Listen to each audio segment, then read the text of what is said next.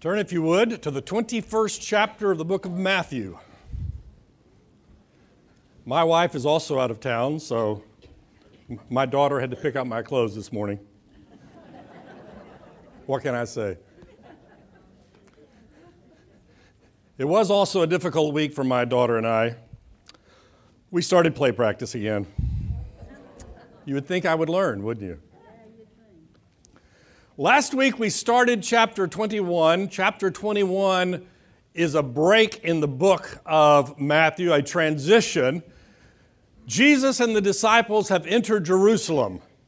The next, whatever it is, 6 chapters, are going to be the final week of Jesus' life before the resurrection, before the crucifixion and the resurrection. We're going to talk about his increasing conflict with the Jewish religious leaders that is ultimately going to lead to his death. We saw this last week, and we're going to see even more of it this week, and pretty soon we're just going to see a whole bunch of it.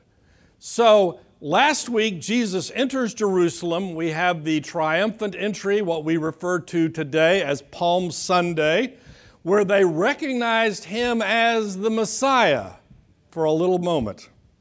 He then goes in to cleanse out the temple because the locals, the religious leaders, are using it as a money-making machine. And he says, this is not what the church is for. This is not what the temple is for. It is to be a house of prayer, and you have turned it into a den of thieves. So then we started the discussion about the fact that he left town to go walking, and he saw a fig tree, and he was hungry. He wanted something to eat. And the fig tree, while it had its leaves, it had no fruit. And Jesus cursed the fig tree, and it died. So the disciples say, wow, what happened? And that's kind of where we stopped last week. We stopped and we had a brief discussion about the fact that there are those who believe the fig tree somewhat represents the Jewish community of that generation. That Jesus had kind of said, enough. You have rejected me. It's over. This generation is over. Now, we know, and we have to remind ourselves of this because we're going to talk about it some more in just a moment. We know that God has given promises to the Jewish nation, and those promises will be fulfilled.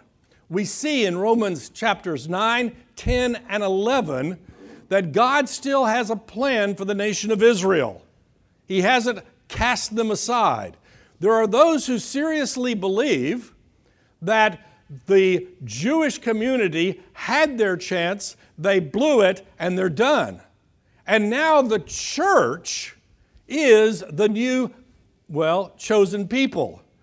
Well, we believe that the church is important, but we also believe that God's promises to the Jewish nation will be fulfilled when they acknowledge that Jesus was the Messiah.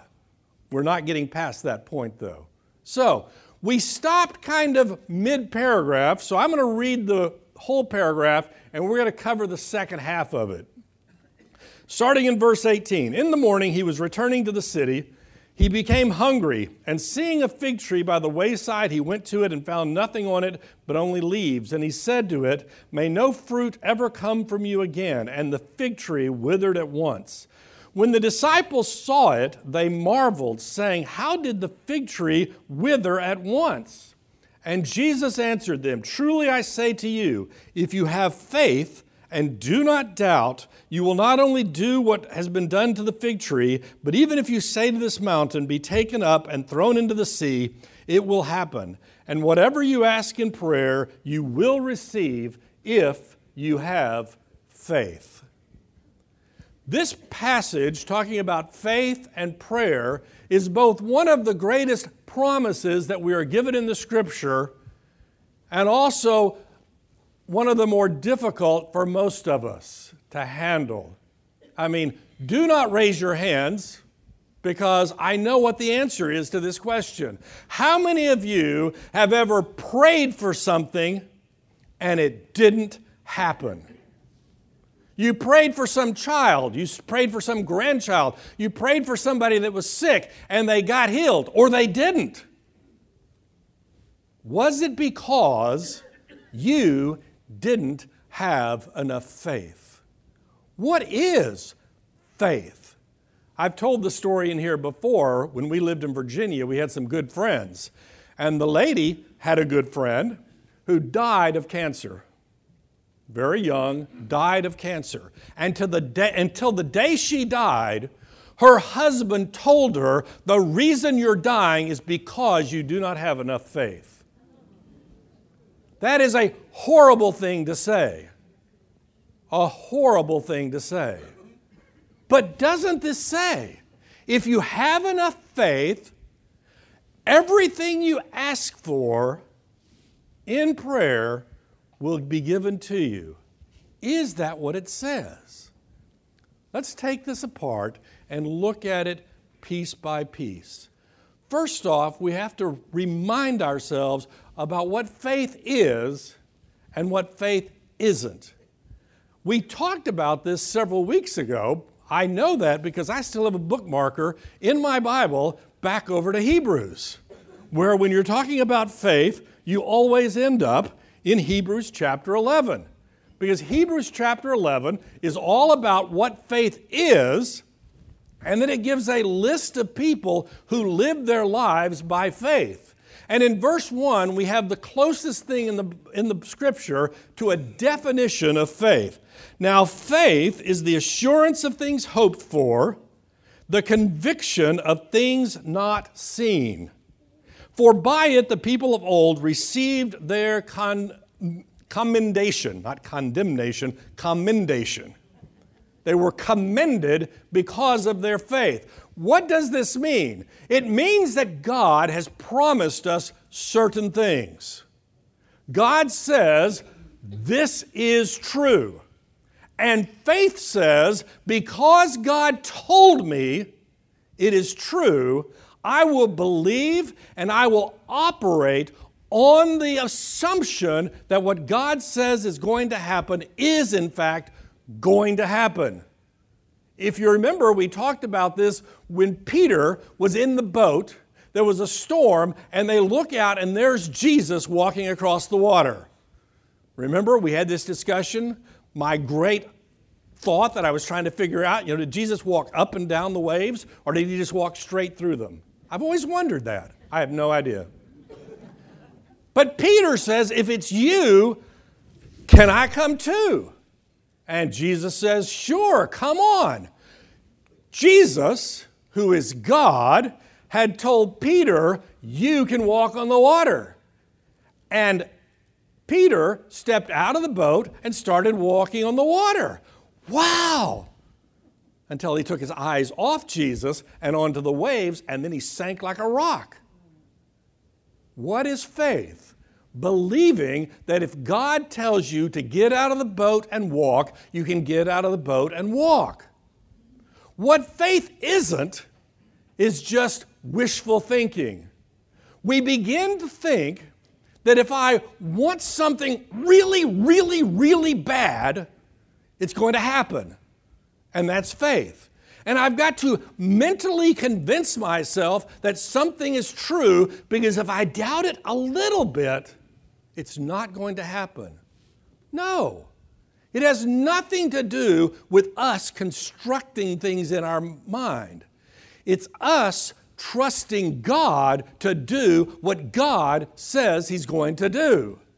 So if God says, I will never leave you or forsake you, and you're in the dark night of the soul, and you're wondering whether God is really there or not, faith says, He said He was here. He's here. I may not see Him, I may not feel Him, I may not hear Him, but faith says, He promised, and I believe. He promised, and I believe. While I'm in Hebrews, we've got to read verse 6, because it's my favorite verse in, the Bible.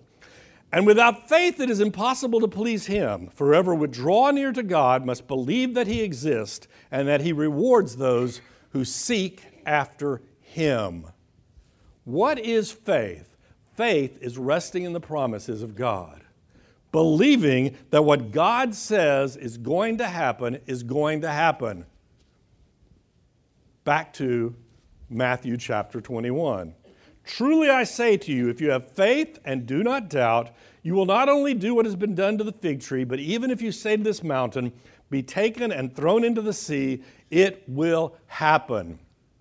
This phrase, telling the mountain to move, is actually, I have read, a Hebrew idea, a metaphor of being able to do impossible things. I mean, let's face it, you're there and over there is a mountain, and given the total absence of earth-moving equipment that we have today, for you to say that mountain can be moved is an impossible thing. It's not just difficult, it's impossible. So when the Jewish community would say something is like moving a mountain, it would be like saying it's impossible. Now, remember several lessons ago when the rich young man came to Jesus and asked, what good things must I do to be saved? And Jesus said this, that, the other, and finally the man left. And Jesus made the comment that it's difficult for a rich man to enter the kingdom of heaven. And the disciples go, well, it's impossible for anybody. And Jesus says, you're right, it is impossible. But with God, all things are possible. What things does God do that by any earthly measure are impossible? Well, we'll talk about one immediately. It's called salvation.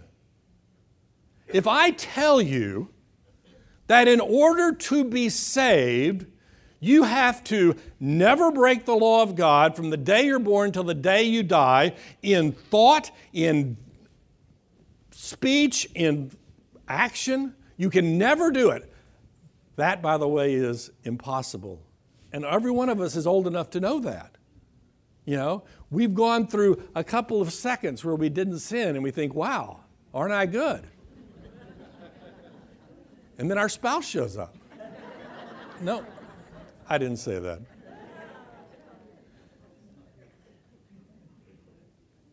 With humans, that's impossible, but guess what? With God, all things are possible. What is faith? Faith is looking at the promises of God and saying, I believe that you can do what you've promised to do.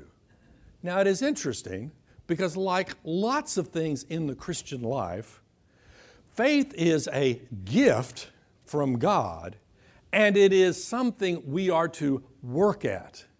That's strange. We are told that faith is given to us, and then we are told to grow in our faith.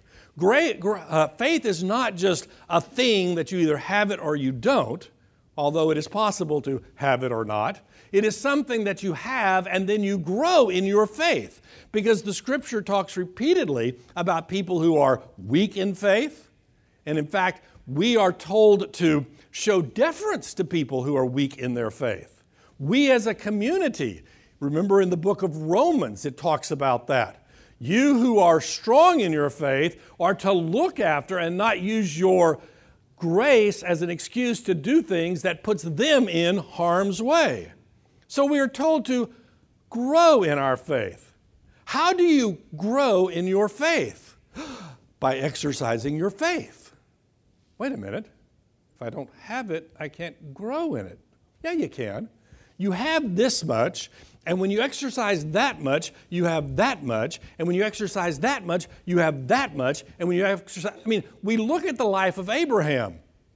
Ultimately, God is going to ask Abraham to sacrifice his only son, the son that he had been waiting for all of his life, and God says, sacrifice him. And we're told that by faith, Abraham was ready to do it. But God didn't start there with Abraham. God started over here. Go someplace. Okay, I'll go. And day by day, Abraham grew in faith because he responded to the promises of God that had been given to him at that point in time. And that's all we're called to do. How much faith do you have? Probably more than you think. But what happens is, what did this verse say? If you have faith and do not doubt. We talked about this when we talked about Peter walking on the water. What destroys our faith? We look at the world around us.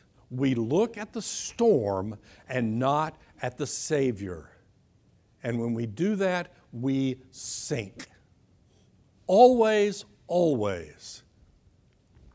The moment I start looking at my circumstances and saying, you know, God, I know you promised you're going to take care of me, but this makes no sense at all. I'm going to go read a self-help book because I don't believe that what you tell me will happen. And we begin to hedge our bets.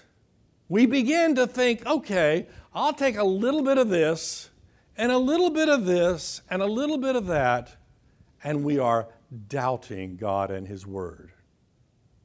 We are demonstrating a lack of faith. Jesus says, if you have faith and do not doubt, you can accomplish things that seem to be impossible, because with God, all things are possible. And whatever you ask in prayer, you will receive if you have faith. We started with that, right? How many of you have prayed for something that didn't happen? If that's not a true statement for you, you're probably not praying enough. This passage has always bothered me because I would love to be able to tell you anything you pray for, it's going to happen exactly the way you want it to happen. But we're all old enough to know that's not going to happen. You know, Mark Twain said, you know, when he was sailing toward Europe, this way, when he was sailing toward Europe, he says, everybody on the ship is praying for winds to blow this direction. But everybody on the ship going the other direction is praying for winds to go the other direction. Who wins? Who wins? And the answer is God wins. Let me let you in on a little secret. We talked about this actually just a couple of weeks ago. It just keeps coming up. And it's going to come up in about 5 chapters in a big way. So we'll just cheat and we'll skip ahead. Jesus is in the garden praying before he's arrested. And he says, God, if it be possible, let this cup, this path that I'm on, be taken from me. Full stop. Let's just stop right there. That's his prayer. Why is he praying that? Because he's smart enough to know that he's going to die a miserable death. And Jesus, though being God, is also human, and he had no more interest in being crucified than you or I would. He is not a masochist. He has no desire to get beaten and have thorns thrown on his head and spit upon and nailed to a cross. He had no desire to do that. And his prayer was, if it is possible, let's go to plan B. But his prayer didn't end there. The next sentence was, but not my will, but thy will be done. Let me let you in a secret. There's a prayer that is always going to be answered. And what is that? Not my will, but thy will be done. What would allow us to pray that prayer? Faith. Why? Because faith says God's will is always better than my will. But wait a minute, I might die. Yeah? We've had this discussion over and over and over again in this class. I hate to break it to you, but unless the Lord returns, you're going to die. Sorry. I'm sorry if I broke your bubble. You're going to die, and God will take care of you. Death does not mean you lost. And we have to understand that. Death does not mean that you lost. It just means God had another plan for you. God will allow Stephen to be stoned to death, and he will use his martyrdom to spread the message of the gospel to all of the known world. God's will be done. Then what good is it praying, God, do what you're going to do anyway? Isn't that what it sounds like? Because God is working at you to get you to the point that you have faith to believe that God's way is best. And how do we demonstrate that? God, thy will be done. Now, we started this with the comment, if my prayer is not answered, is it a demonstration that I don't have enough faith? Well, I'll just get the first obvious answer out of the way. It is possible you don't have enough faith. I mean, it is. You haven't exercised the faith you have. You haven't responded to God the way you ought. And you have not developed your faith. On multiple occasions, Jesus turned to the disciples and looked at them and said, "Why do you have so little faith?" What was he telling them? I've told you all these things and you're ignoring me. Guess what? God has told us all these things and we're ignoring him because we don't have enough faith. What do we do in that situation? We pray to God for faith. We pray to God that we would not be distracted by the storms, that we would pay attention to what God has told us, and we live on the basis of what he has told us. Now, I should add at this point, there's nothing in here that says this is easy. Nothing at all. We live in a world that bombards us with ideas that are counter to the Word of God. We are saturated with them. It is easy to not pay attention to the promises of God. What is difficult is to trust that God will accomplish what he has promised. So, answer number one, it is possible that you don't have enough faith, and you need to pray to God that you would have more. Now, let me let you in on a little secret, though. The way he is going to build more faith in you is putting you in situations that require you to exercise the faith that he has given you. Don't you hate that when that happens? But that's the way it works. Right now, in this little situation, are you going to trust me or not? Somebody does you wrong. And you're going to react and let them know what you think of them. And the Spirit says, trust God. Okay. And we trust God. Little thing, which leads to the next thing, which leads to the next thing, which leads to a life of faith. So, it is possible that we don't have enough faith. But it's also possible that God has a bigger plan in mind, and we have to learn to live according to his plan and not ours. Why does one person get cancer and we pray for them and they are healed?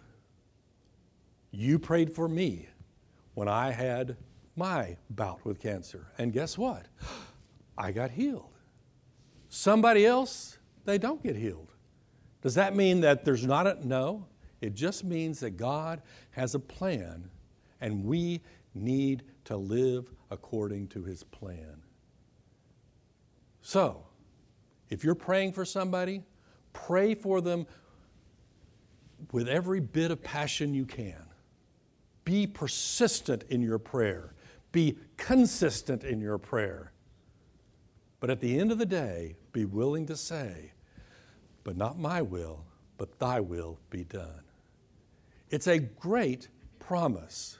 It is not a club to beat people over the head with. Verse 23, and when he entered the temple, the chief priest and the elders of the people came up to him as he was teaching and said, by what authority are you doing these things, and who gave you this authority? So, remember the picture. This is the general picture of what's happening. Jesus comes into Jerusalem. They have the triumphant entry. He leaves town for the night, about 2 miles away, comes back in the next morning, cleanses the temple. He does some healing, he does some teaching, he goes back out, he comes back in, he goes back out, and he comes back in. That's the general pattern that we're seeing. So he is sitting in the temple, probably on the steps out front. Okay, big steps, that's where he is. And he is teaching the people. The religious leaders are sitting here going, who the heck is this guy? I mean, remember, he's the country bumpkin from up north somewhere, around the Sea of Galilee where the country bumpkins live. And we're the sophisticated people living in Jerusalem. We have the good schools. We have the good credentials. We have the respect of the people. We are leading things. And this country bumpkin is performing miracles, cleansing the temple. The people are shouting hosannas as he comes into town. Who gave him the right to do this? Who gave him the authority? Now, let's stop and just give a little bit of kindness to them, okay? Just a little bit.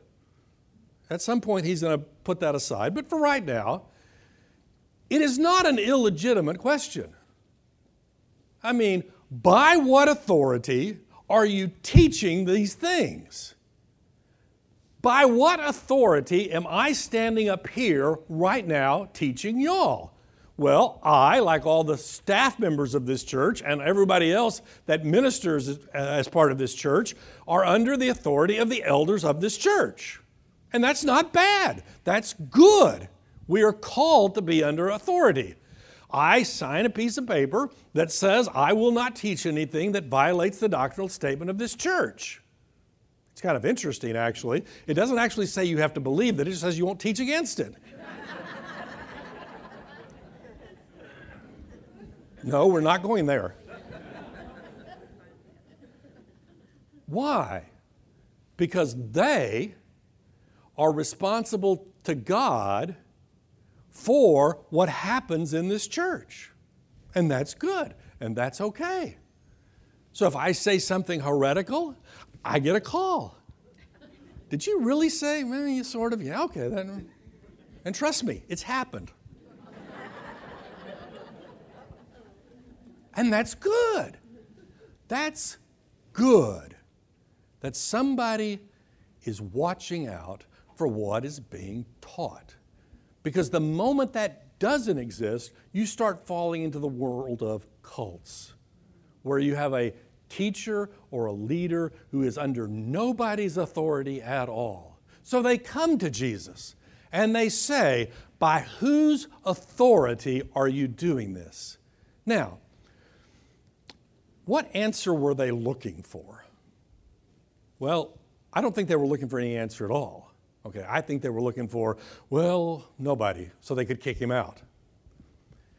But the answers they would have accepted would be, that he had gone to certain person's school, and he had the right degree, and he had studied under this rabbi and this grand poopah rabbi, and he had his stamp of approval, and this guy said, I'm okay.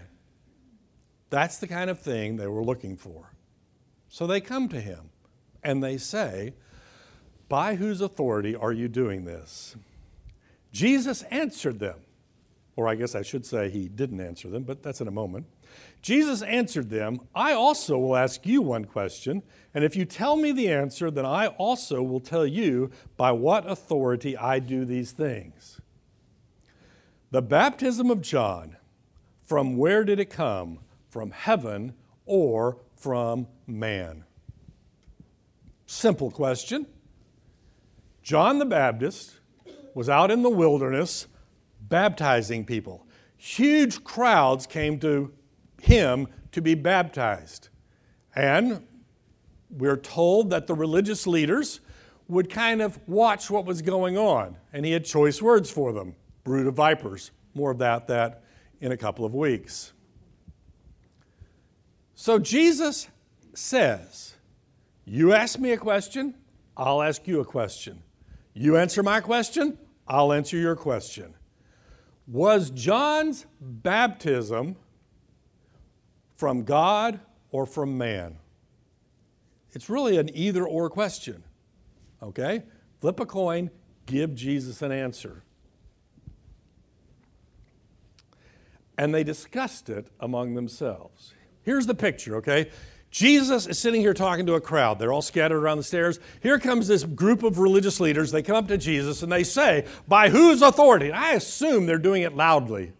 You know, they want the people to know we're in charge here. You know, it's not like, let's take him aside and have a discussion with him.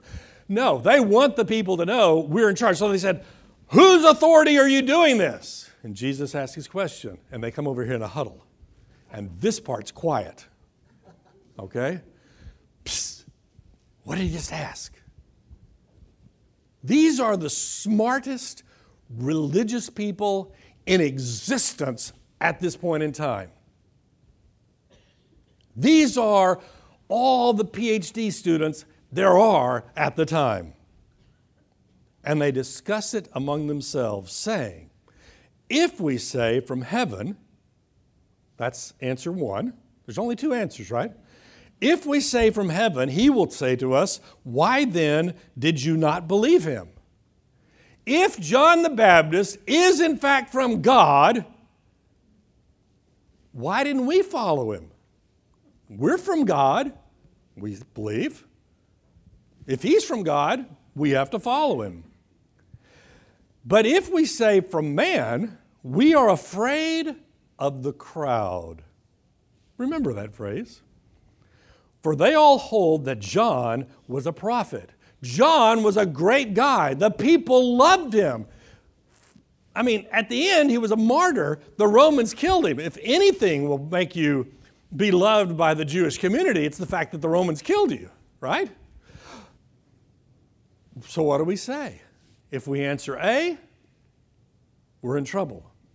If we answer B, we're in trouble. So what do we answer? Good politicians here. And they answered Jesus, we do not know. We don't know. Question. Should they have known? I mean, either way, whichever answer you want, should they have known?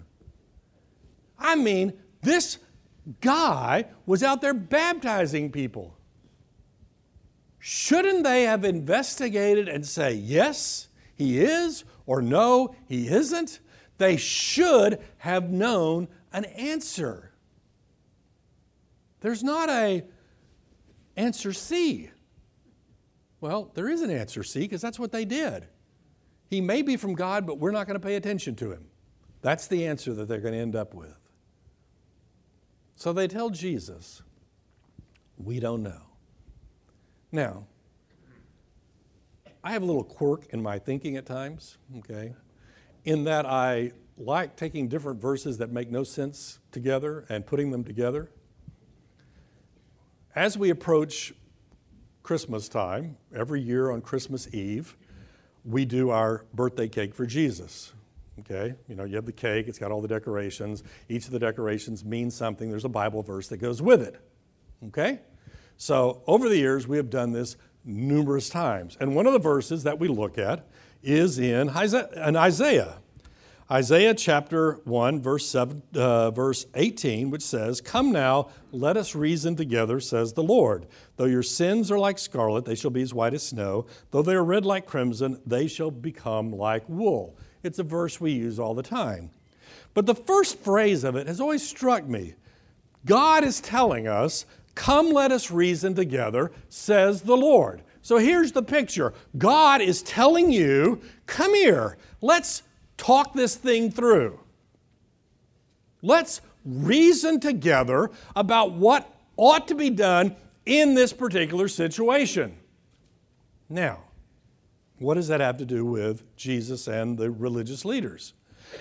Here is Jesus standing right here, God.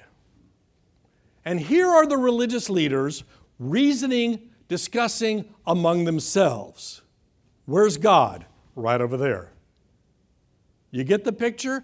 Why is it that when we have a major decision in our lives, we go reason together amongst ourselves and we exclude God who is standing right there? Why didn't they go to God and say, I don't know, what do you think? Because they didn't want the answer. They didn't want the answer. Why do we reason among ourselves when we should be reasoning with God? Because we don't want God's answer. Why do we not want God's answer? Because we don't have faith to believe that God's answer is the best. So, they were reasoning, they were talking among themselves. Two possible answers, both answers caused trouble. Now, the second answer about he's just a man, would get them in trouble with the crowd. We're going to see this throughout the Scripture, not just here, but throughout the whole Scripture. The moment you begin to worry that if I do things God's way, the crowd's not going to like me, you're always going to follow the crowd, and you're going to be in trouble. They were scared of the people. They weren't leading the people.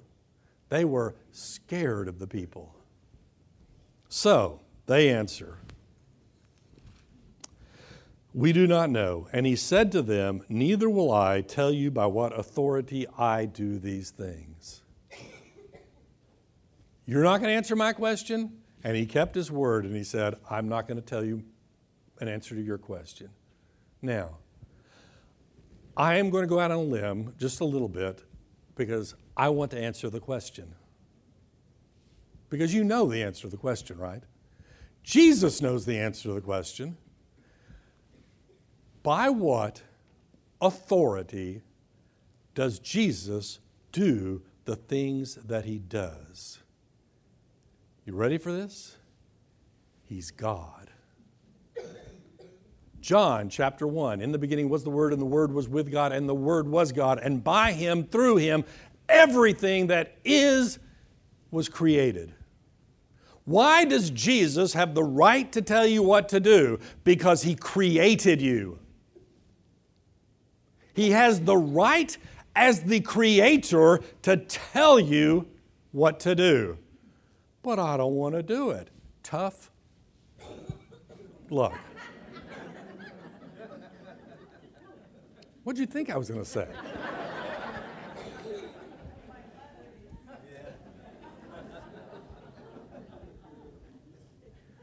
Do you remember at the end of the Sermon on the Mount when he stops talking and it says the people were astounded because he spoke as one who had authority? I would have been fascinated to just hear that, whatever it was, that tone, that selection of words, that whatever it is, that you listen to him and you go, this guy knows what he's talking about. Any authority that I have as a teacher comes from what's written in this book. And if I ever say something that's not written in this book, you need to tell me. I mean, I tell you, we're going to talk about this, and I tell you what, but I don't have the authority. I didn't write the book. The guy that wrote the book is standing with them. And they have the audacity to say, who gives you the right to talk? The question of authority is one of the biggest problems in our world today because we are convinced that I am the only one that has authority over me at any point in time. And if I relinquish any of that authority, I am just a slave, and we don't want that. Well, in one sense, that might be true. Go to Romans chapter 6, and it basically tells you, you can be a slave of sin or you can be a slave of God. Pick one. You are going to be under someone's authority. It is the authority of God or it is the authority of sin. Pick one. God did not make you an autonomous human being with the right to determine your own destiny. Did God really tell you not to eat that fruit? Yeah. Why? If you eat that fruit, you will be like God. Woo! That sounds great. I'll eat the fruit. And all of our problems have come from that. Because we have chosen to do it our way and not God's way. When you read the Scripture, I've told you before, I've read the sayings of Confucius. I've actually read it multiple times. I actually like it. When I read the sayings of Confucius, do I read it?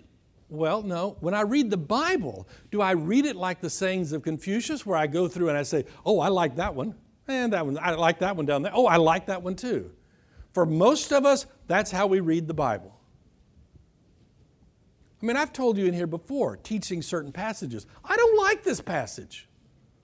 But guess what? I don't get to choose. Because God, Jesus, is the authority. And we have to accept that. Why don't we accept that? Because we have little faith. We don't believe. We don't believe that what God says is true and that it is better to do things God's way. Those who have faith must believe that He exists and that He is a rewarder of those who seek after Him. That's it. That's it. That is the entire Christian life, is learning to live by faith. That's not a little side issue. That's it. And we do that when we acknowledge the authority of God and Christ to dictate how we live our lives. The religious leaders came to Jesus because they wanted to put Him in His place. They wanted Him to make some stupid comment so that they could blast Him, so that they could get Him away from the crowds, so that the crowds would love them and not Him. And by the end of the week, that's where we're going to be. By the end of the week, He's going to be crucified. They're going to win for about 3 days. What we're seeing is Jesus in increasing conflict with the religious leaders. Now, I'm not going to say that He's come to Jerusalem to pick a fight. Okay? I'm not sure I would say that Jesus would pick a fight with them. But we are at the point in His ministry where He's not going to run away from the fight. We talked about this at length different times through the book of Matthew. When times would get tough, He would go to, the other side of the Jordan River. He would go a little bit further north. He would tell people, don't tell people that I just healed you. Don't tell people that I just did this. He was kind of keeping a low profile for having 10,000 people over for dinner. Okay? We're beyond that point. He is coming to Jerusalem to die. He has told the disciples, He has told them they're going to beat Him, He has told them that He's going to die, and He has told them He's going to be resurrected. And that's why He's here. He is no longer going to put up with the religious leaders and their statements. So he does not answer their question, but he follows the question with two parables that talk about their failure to fulfill their mission as the leaders of God's chosen people. And we are out of time, so we will talk about those two parables next week. Let's close in prayer. Dear Heavenly Father, I pray that you would help each of us to grow in our faith. I pray that each of us would study your word to learn what you would have us to do, and that by faith we would follow you and not the world. For it's in Jesus' name we pray. Amen.